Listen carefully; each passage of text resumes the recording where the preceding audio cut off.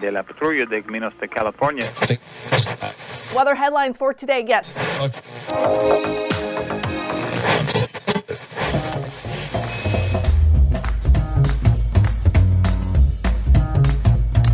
Welcome to the Revenue Generator Podcast, an I Hear Everything production. In this podcast, you'll hear how industry leaders integrate sales, marketing, product, and customer success into a single business unit with a common goal of optimizing their revenue cycle.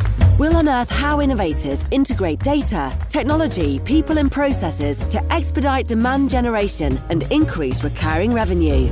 Sit back, tune in, and get ready to meet a member of the revenue generation. Here's the host of the Revenue Generator Podcast, the CMO of Lean Data, Doug Bell.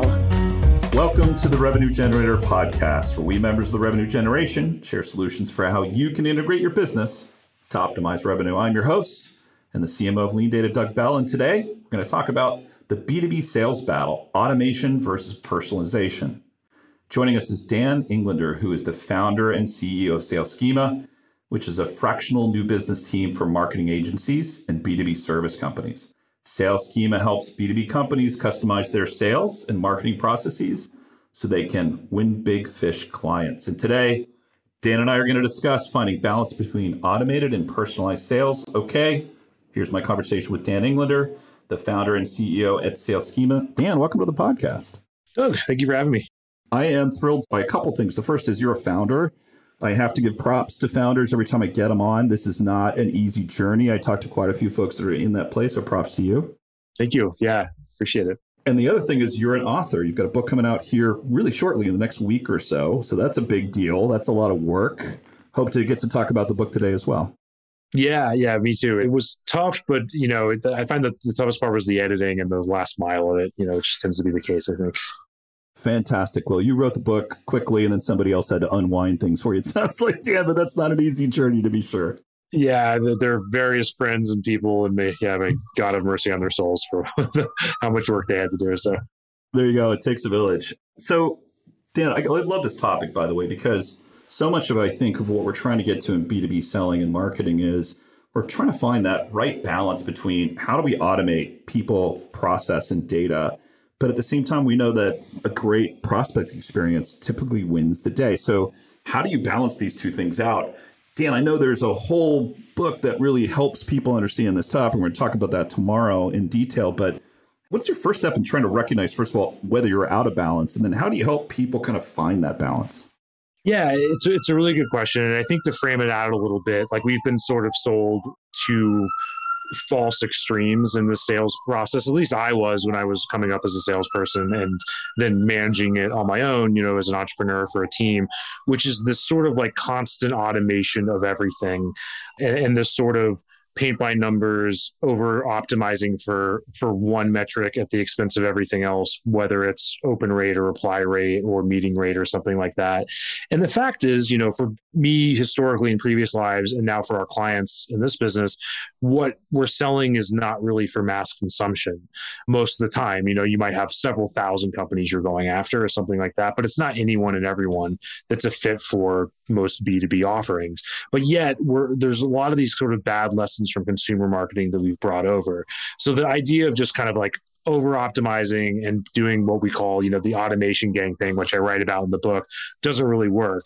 And then on the other side of town, you have the love letter gang, right? And this is the idea that, I'm going to research everything about a prospect and look at what they posted on Twitter and write them a custom love letter. Sorry for the sirens. I'm in Manhattan, which was just chaos here, Amsterdam and 92nd is background to this great conversation, folks. There you go. Exactly. They're after me. Anyway, so love letter gang, the idea that you're going to write this custom love letter every day. And the fact is that doesn't work because, maybe you get out 5 a day and then it gets busy and you're not really optimizing your time very well. So predictably, the answer is finding that sweet spot. And to get into the weeds a little bit, and if you're a sales ops person or you're a salesperson, what this tends to look like is there's still work involved, but instead of backloading the work and doing the thing of spitting out a big list and then hemming and hawing about subject lines and funnels for months.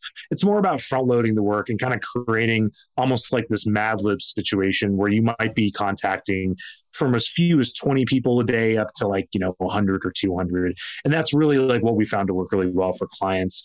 To get more academic, I think that we're leaving this stage of data alone being valuable. We've heard so much about that in Silicon Valley, where you are, that ruled the day for a while. And it's more about, you see this across the board, you have the SWAS thing, the software with a service model becoming bigger. It's more about what can you actually use? What's the data that works? And one more thing, and I'll give you the floor again.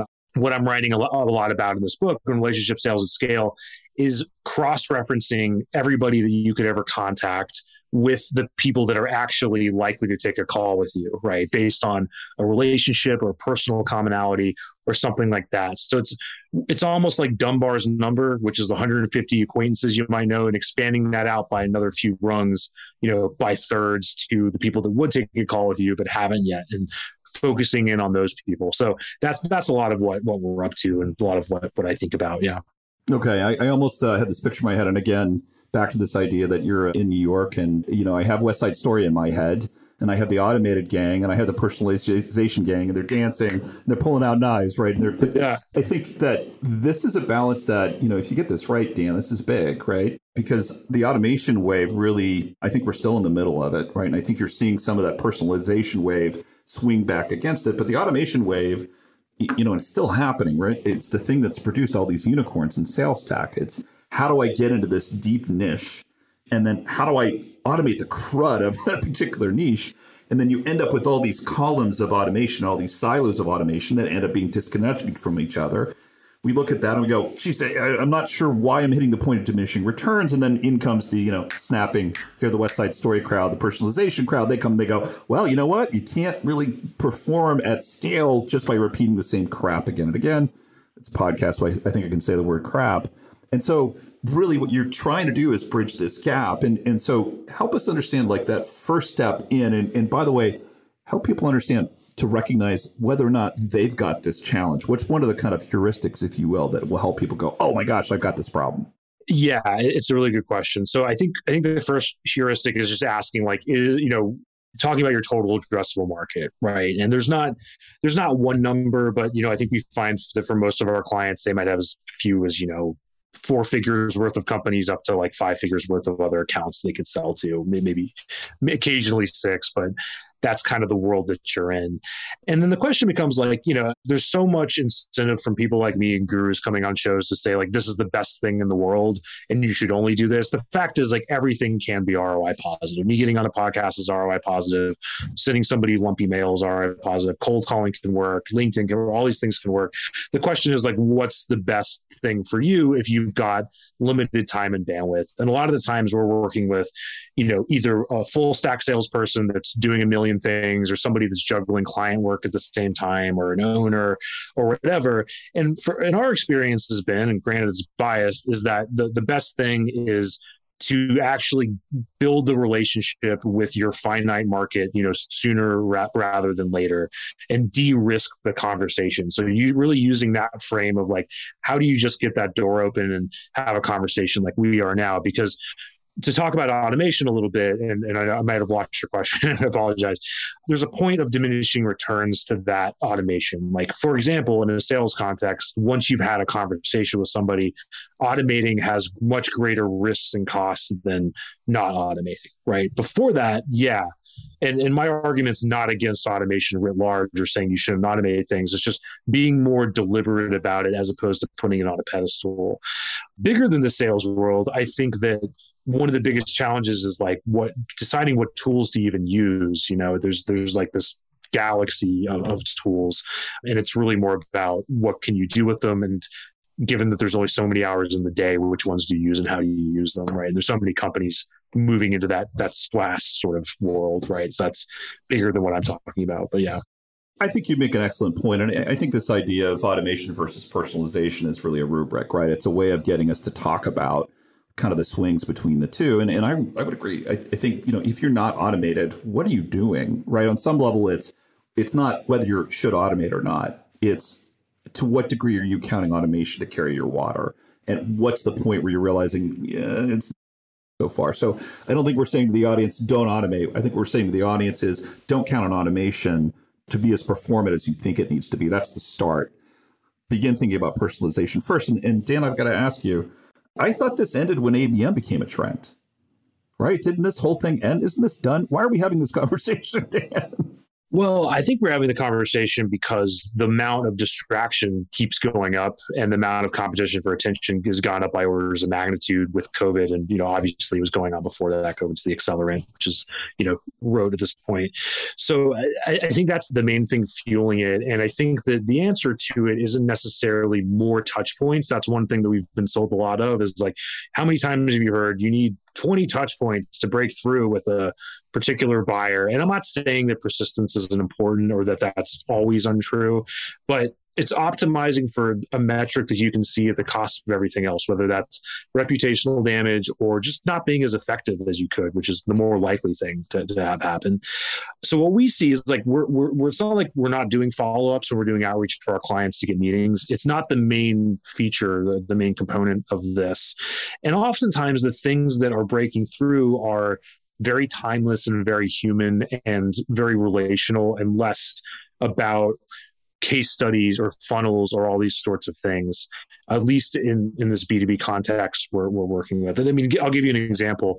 One, oftentimes just opening an email with hope your Thursday afternoon's going well is a completely different thing than not having that, right? Because it indicates, oh, you've sent this email at the time that I'm getting it, right? And it's not going to be the only thing that works. It's not going to get you all the way, but it's something. And that's something that automation can do. And there's more than that. I mean, one of the biggest things that we do, the campaign we're starting with 9 times out of 10 is what we call relationship mapping, right? So our clients already have this Rolodex. Instead of going in cold to somebody they don't know at all and hoping that they have a need for some software product or an agency service or whatever, what if you were to just go to the next sort of like Dunbar's number out to the people that are friends of friends that are in your target accounts and then say, we know these people in common, or even ask your friend for the intro in a way that's specific and easy for them to complete and honest and open. That does take a little more work at the front end, but then the payoff at the back end is so much higher. And almost nobody is thinking about things in this deliberate way. They're just trying to say, yeah, just spin me out a list on from whatever list source, and I'm going to put it through a funnel and hope for the best and send them some ads and so on. But we're past that at this point. There's, every market is getting skeptical faster than it ever did. If you think about like stages of market sophistication, people are moving through those stages much quicker than they used to. And then at the bottom stage, which Gene Schwartz has written a lot about, it's all about the scarce resources trust. It's no longer information as we know. So that's a lot, but hopefully that's helpful to somebody. Yeah. Again, what we're talking about here is a shift that was in process prior to the pandemic, right? And that shift was that most buying's happening online right now. Sorry, most of the research process, I should say, Dan, is happening online. And to the degree that sales organizations are seeing less and less and less and less, meaning they have less and less and less control over the buying process, the selling process. So their window is super narrow. And so this idea of, automation being able to drive activity, that really started to fade out once people, kind of started using digital as the front door. And frankly, I think some of their experiences as consumers on the P2C side set expectations for us as B2B sellers. The number that stands out to me right now is that either Gartner or Forrester said that, 77% of B2B buyers felt like the experience that they had was either a bad experience or an overly complex experience. So we just haven't caught up in a lot of ways. We just haven't gotten there. So I'm back to the West Side Story, Dan. I'm back there. I've got the automation team. I've got the experience team. And we've kind of talked about automation as being a predecessor. So they're not really things that we would say, let's not do, right? But as we're thinking about that potential conflict, what are some of the metrics that you point to and go, these are heuristics of kind of selling of the past and the idea of automation not really being directed at helping people versus what are some of the metrics that are more common when people are thinking about personalization that are heuristics to you in terms of like, yes, I can help, or you guys are in good shape? Yeah, it's a really good question. And I think that's like the fundamental challenge is a lot of times there aren't really great metrics for it other than, just you probably could use sentiment analysis and that probably is getting better. And I'm sure there's plenty of tools that'll do that. But really, I mean, it's like if you're doing a campaign and, more than half of the responses or 30% or 20% or more of the responses even are take me off your list, go away, I don't want to talk to you. That probably tells you something. I'll answer that question hopefully in a better way. I think if you're digging into people that are doing a lot of outbound and a lot of sales, one of the biggest things they'll complain about is, well, we got all of our messages are going to spam. We've gotten the domain shut down or something like that. And that's because, all of these platforms, Google, Microsoft, et cetera, have gotten smarter and it's become a lot more like SEO, where it's harder to just like rank a site by doing some like black hat keyword stuffing thing somebody did in the 90s, right? You actually have to put up, by and large, I'm sure there's some hacks, but you have to put up content that people want to see and it has to be valuable and you have to have an authority site and then you get ranked and then you make a lot of money. Outbound is becoming a mature market, I think, because the robots are getting smarter and because there's more competition for attention. So that means that the main metric is that even if you're not getting absolutely everybody you reach out to agree to take a call or whatever, at least 90% of those people are not mad at your message, right? And are mad that you're in their inbox. So like, oh, you did your research, you're in the right place, so on. So that means, dotting the I's, crossing the T's, it's later, and front loading a lot of that work.